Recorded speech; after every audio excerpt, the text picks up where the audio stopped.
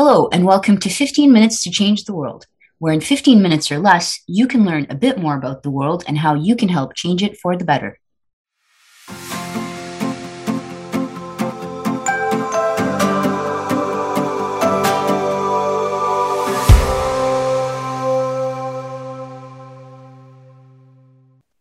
My name is Lama Al-Safi, and I'm the host of this podcast.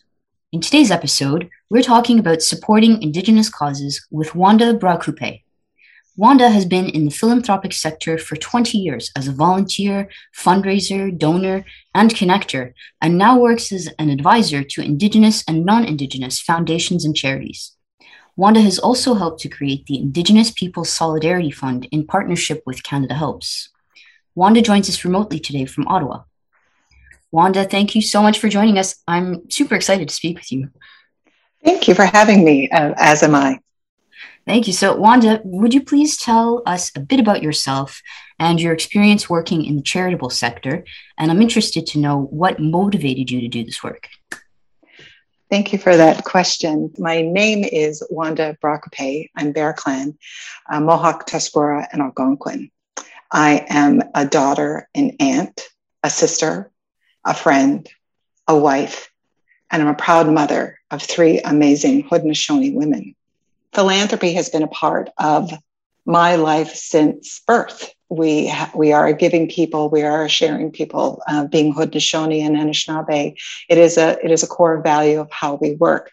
Moving into the Western charitable sector really took place when my children were young, and I wanted to be a part of an urban community that we were living in. And I found that I had a knack for bringing people together and fundraising. Not knowing that this was actually a career that I could have, it took me about 20 years to get here. My whole career has focused on my passion for amplifying people, their strengths, and how shifts can occur through inclusion. And what I mean by that is Haudenosaunee people, Indigenous people globally, humility is our greatest strength. It is probably the most honorable characteristic that you could have.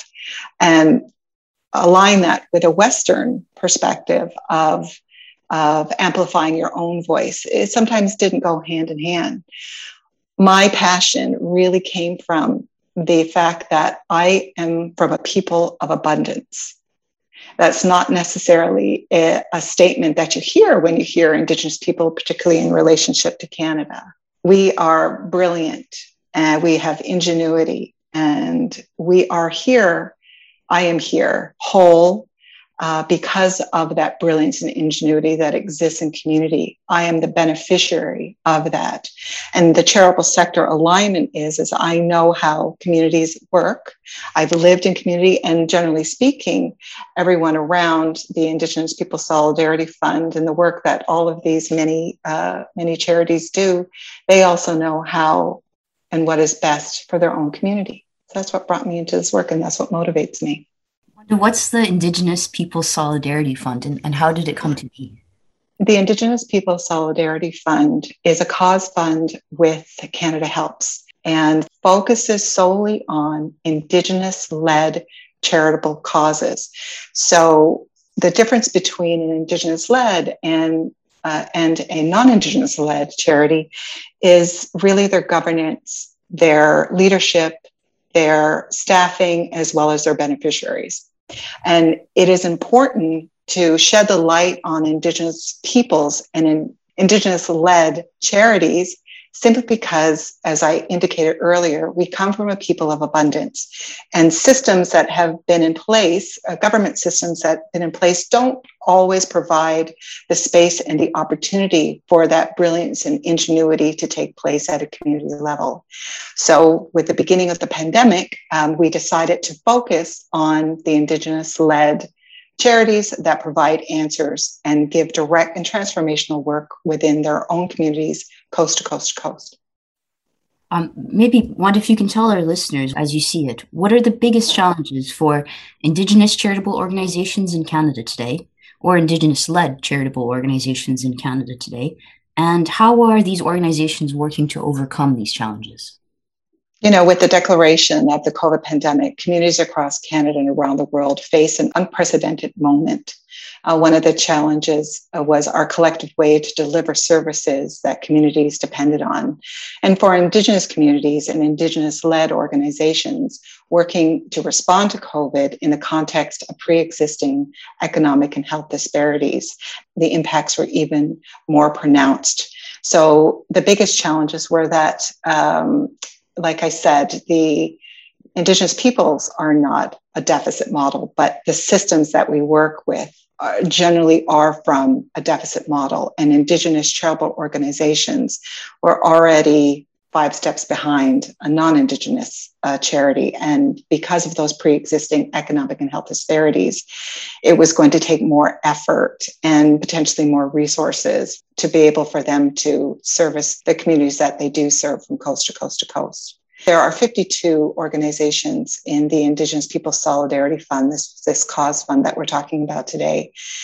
They are working to overcome the challenges, much like all of us, but with what we've seen, staffing issues, connectivity issues, remote issues. There's been a plethora of initiatives that the average person or the average charity does not have to come against. I'll give you an example of one organization that services in the area of health. And in transitioning into COVID, because they're used to the face-to-face, like many of us were, their desktops were not camera ready. So not only were they trying to service people, they were trying to get the hardware just to be able to provide the service in a global pandemic. Wanda, how does coming from a place of humility facilitate good practice in fundraising and in fundraising for charities? Good question. Humility is a common value when it comes to reconciliation that everyone can utilize. It is a place of, I don't know what I don't know, or I do know what I do know, and I want to hear what you have to offer as well. So humility is a truth. It is a value. It is an underserved value in Western society, but it's also potentially the bridge that will bring true reconciliation to fruition. Well, that leads us to the next question here. So, Wanda, in this moment, many Canadians are learning about Indigenous history and the ongoing and traumatic systemic legacy that colonization has left and really frankly continues to have on Indigenous communities across Canada. Many Canadians are also learning how they can be better allies in the movement towards truth and reconciliation. So I wonder, what's your message to Canadians, perhaps those who are previously unaware, misinformed, or only peripherally aware about this history and who are coming to terms with it? How can they work to become better allies in this movement? Asking yourself that question, how to become a better ally, is step number one in this, and pondering it, but actioning it is another thing. So what I've said and shared with my non-Indigenous friends and colleagues, start from where you're comfortable and what interests you. We as a society have this desire to, have the right answer in 180 characters or less, and we want to, get our point across and perhaps in the social media not be able to have a true dialogue.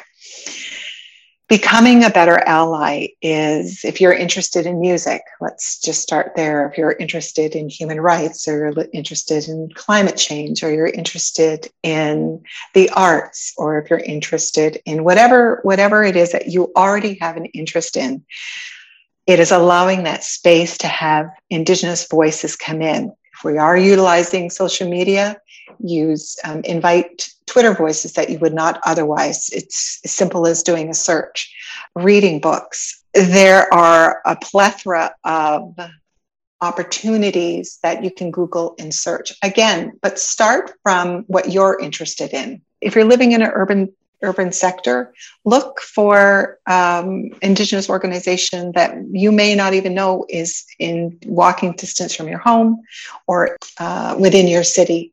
You can start by giving. You can start by volunteering within your own community and or searching a little bit more, again, through the Cause Fund and perhaps finding something that is of value and an interest to yourself, and including Indigenous peoples, organizations, and activities.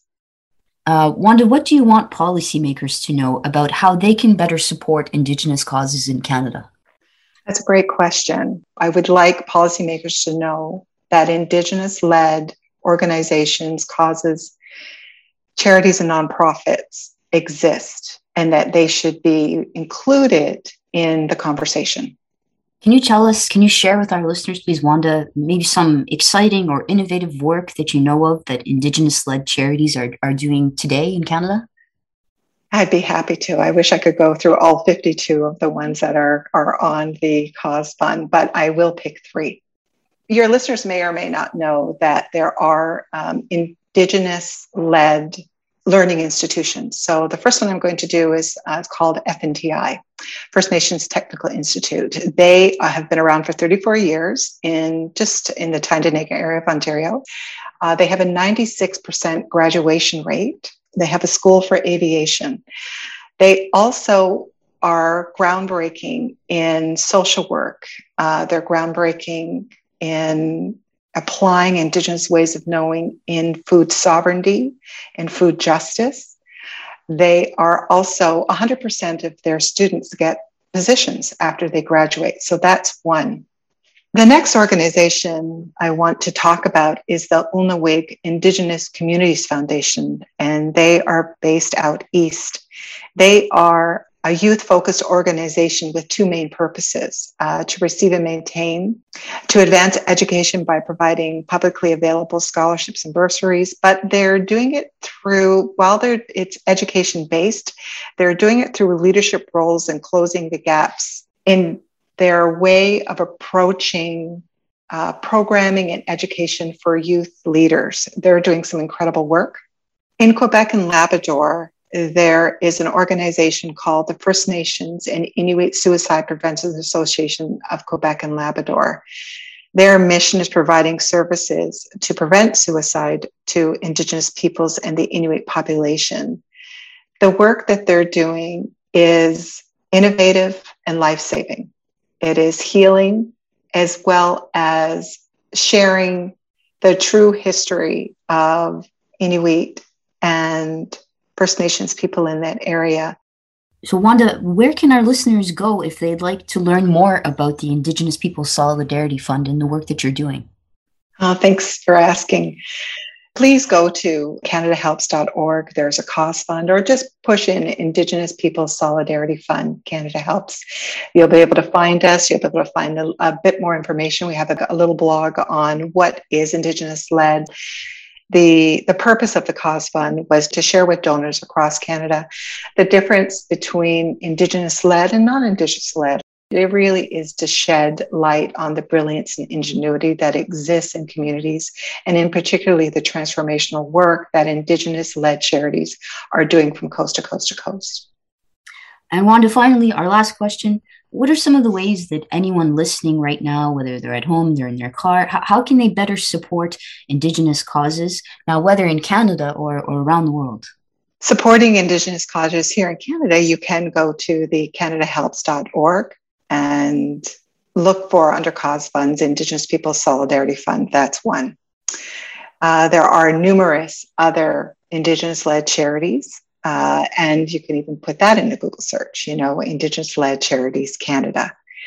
Around the world, Indigenous peoples globally have a common thread, and that common thread is to live together in a respectful way. There are Indigenous-led charities and causes globally.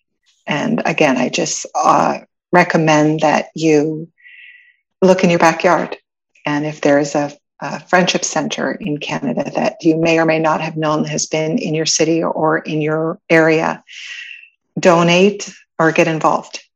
Well, Wanda Brakupe, thank you so much for joining us today. It's really a pleasure to have you as our honored guest. Thank you for sharing your time with us. Thank you for sharing your passion and for so generously sharing of your expertise.